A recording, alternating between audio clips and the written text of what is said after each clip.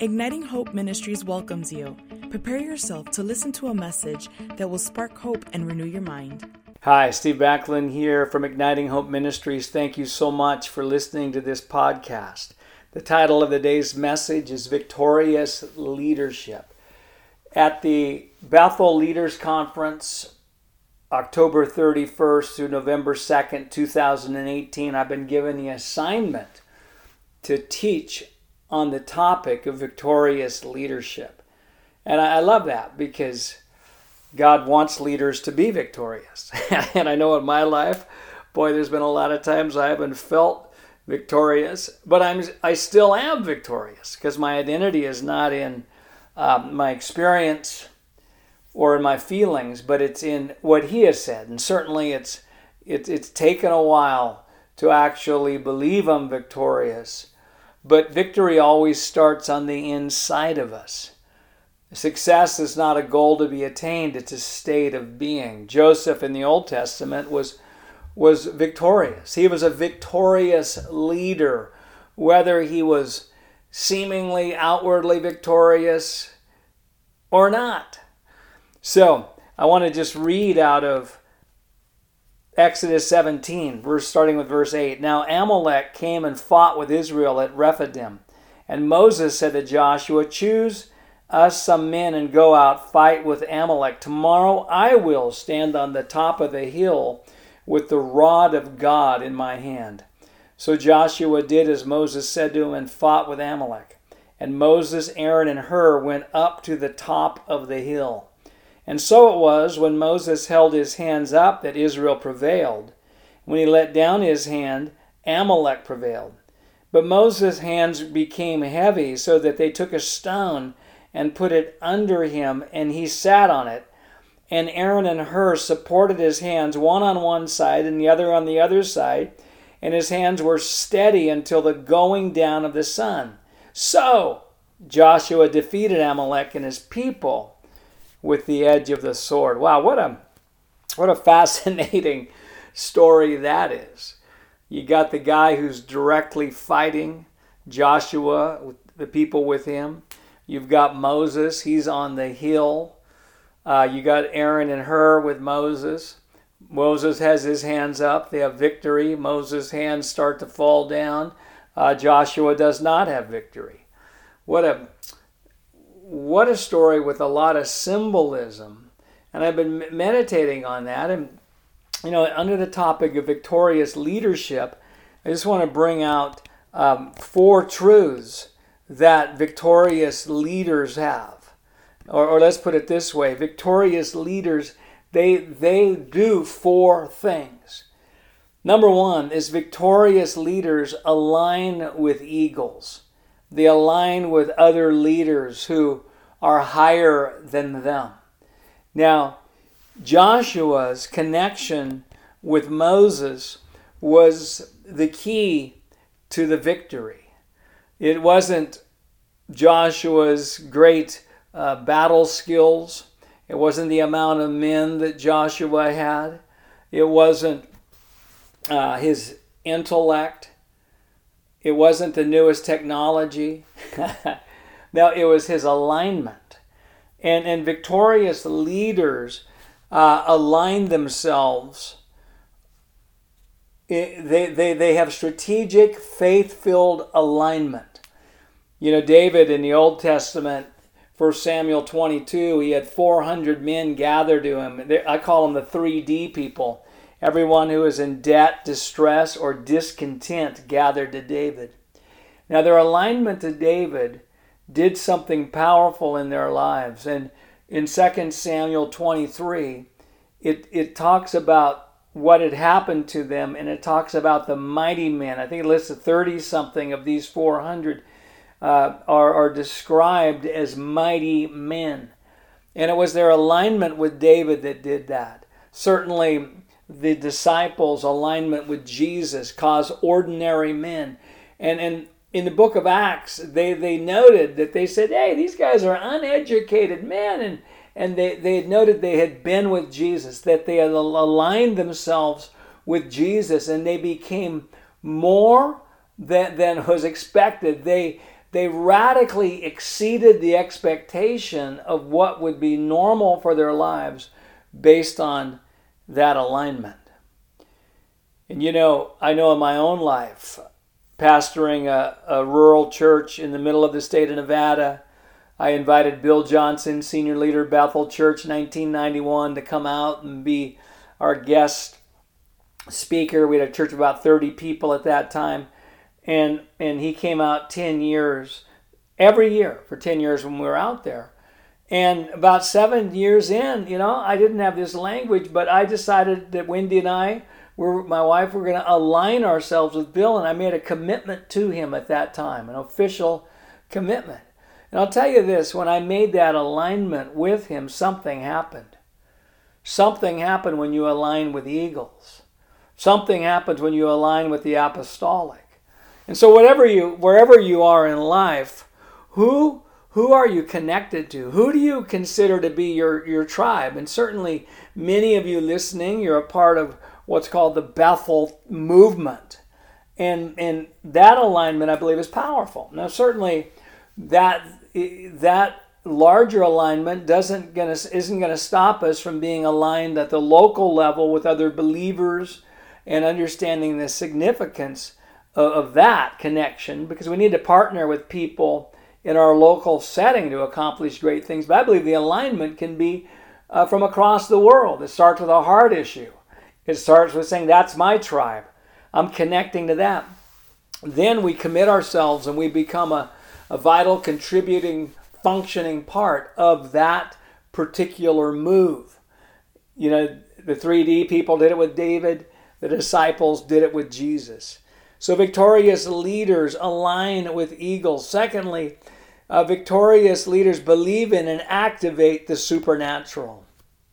Victorious leaders believe in and activate the supernatural. What an amazing thing that just because Moses has his arms up, it affects the level of victory that Joshua has. Now, if something is happening in the natural, something first has been deposited in the spiritual. Nothing happens in the natural without some sort of spiritual deposit, positive or negative.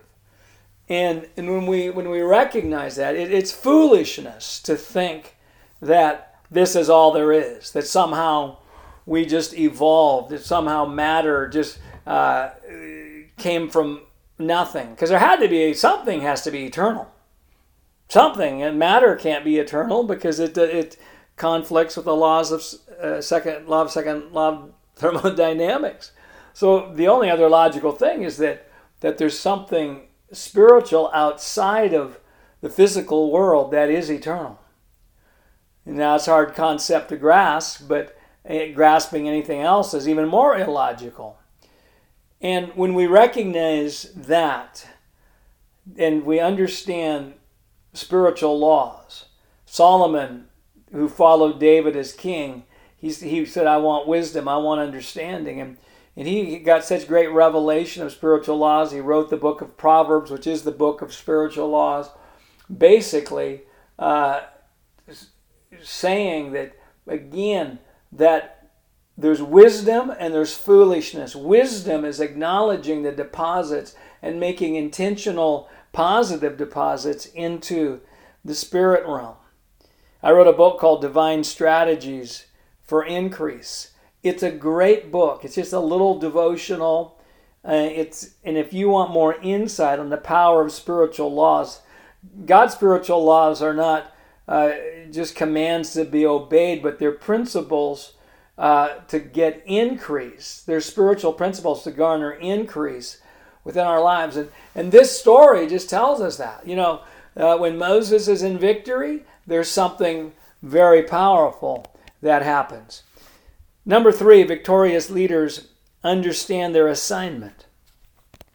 This story is so interesting because you have all 4 of them with different assignments. Aaron and Hur, obviously, they're the same. So maybe we could just say there's 3 different assignments here.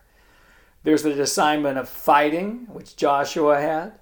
There's the assignment of the prophetic act and the victory and understanding the authority that one has in leadership, and by faith releasing that what's happening in us is going to create victory on the outside of us, which Moses had. And then you got Aaron and Hur, which are in supportive roles. And so really, we're not all called to do the same thing. Now that may be just a huge revelation. I got to be reminded of that. I'm not called to do everything. One of the healthy people understand what they are to do and understand what they're not to do. And so just what season are you in? What role do you have? Are you going to be on the front lines? Are you going to be a father and mother walking, guarding your internal victory so that sons and daughters can walk in victory? Are you going to be an Aaron and Hur in a supportive role for leaders and making sure that your leaders are healthy? Make sure that you are the antidote to weariness, that you are finding solutions, creative solutions like rocks to put under arms. And is that your assignment? Some of you are assigned to that. We're not all called to be number one. I've been number one, I've been number two, I've been a lot of different numbers. Not being number one is a pretty good thing. But to support them. The leaders that I'm a part of right now, my job is to help them. Grow strong. I can't be critical. They shouldn't be growing weary. No. I'm assigned to help them overcome that. So just prioritizing, and we know from 1 Corinthians 12 that Paul likens the body of Christ to a human body and says, hey, we're all one part of the body. If we try to be something else, that's not going to be healthy. And so I just thank you, Lord, for revelation to be upon us for the parts of the body we are. And then victorious leaders prioritized inner victory and forward movement in their lives. And again, this is talking about Moses and, the hands lifted up. When you lift up your hands, there's two major times I've seen people lift up their hands. One is in surrender. I surrender. People in war walk out with their arms up. It's a sign of surrender. It's also a sign of victory. It's a sign where, if your sports team wins, the automatic thing is to raise your hand. People coming off the bench, running onto the field in a victorious, often they have their hands up. It's just normal to do. And so the lifting up of hands, there's an interesting verse in 1 Timothy 2:8. I desire therefore that the men pray everywhere, lifting up holy hands without wrath and doubting. Without wrath and doubting. It says, so one hand is overcome wrath, the other hand is overcome doubting. And maybe a better word for wrath is frustration. Lift up holy hands without frustration and without doubting. And that's really, the key of leadership, because frustration is the enemy of great leadership.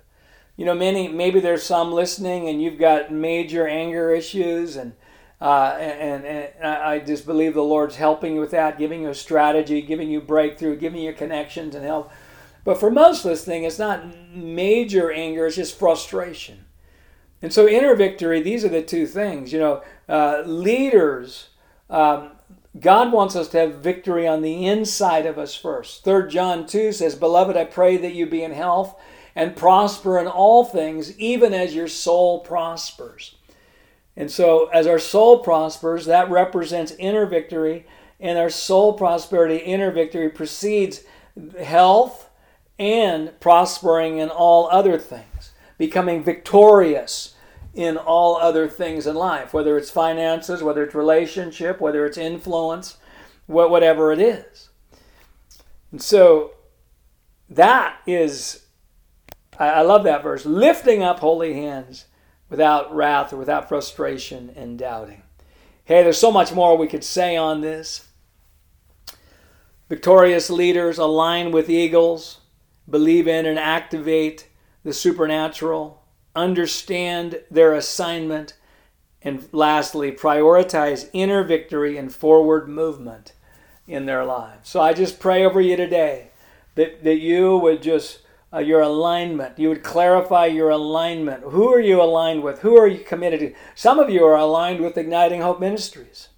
Some of you, that's one of your main alignment, and that alignment is helping you bring victory. And that's why praying for us is so important.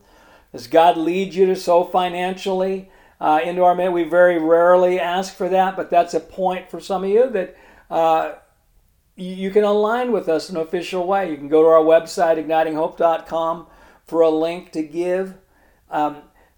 There's others of you, there's going to be other movements, other people, other ministries, and there's I believe the Lord's going to say align officially with them. Some of you are already aligned, and in this podcast you're re-clarifying that alignment.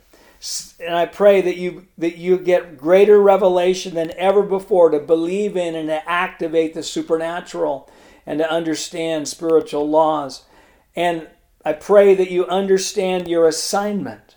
That you'll understand what you're to do and what you're not to do. Understand the season of your life.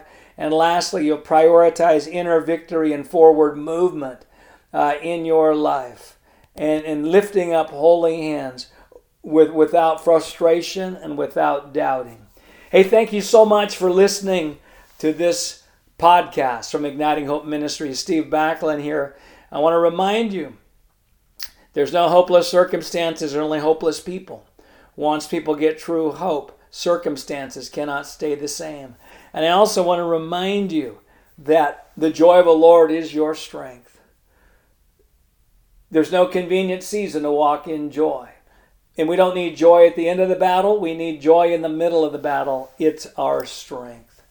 Hey, God bless you. Remember, April 23rd through 25th, Redding, California, Risen King Church, 2019. We are doing a 3-day Abounding Hope and Joy Conference, Wendy and I. Mark the date.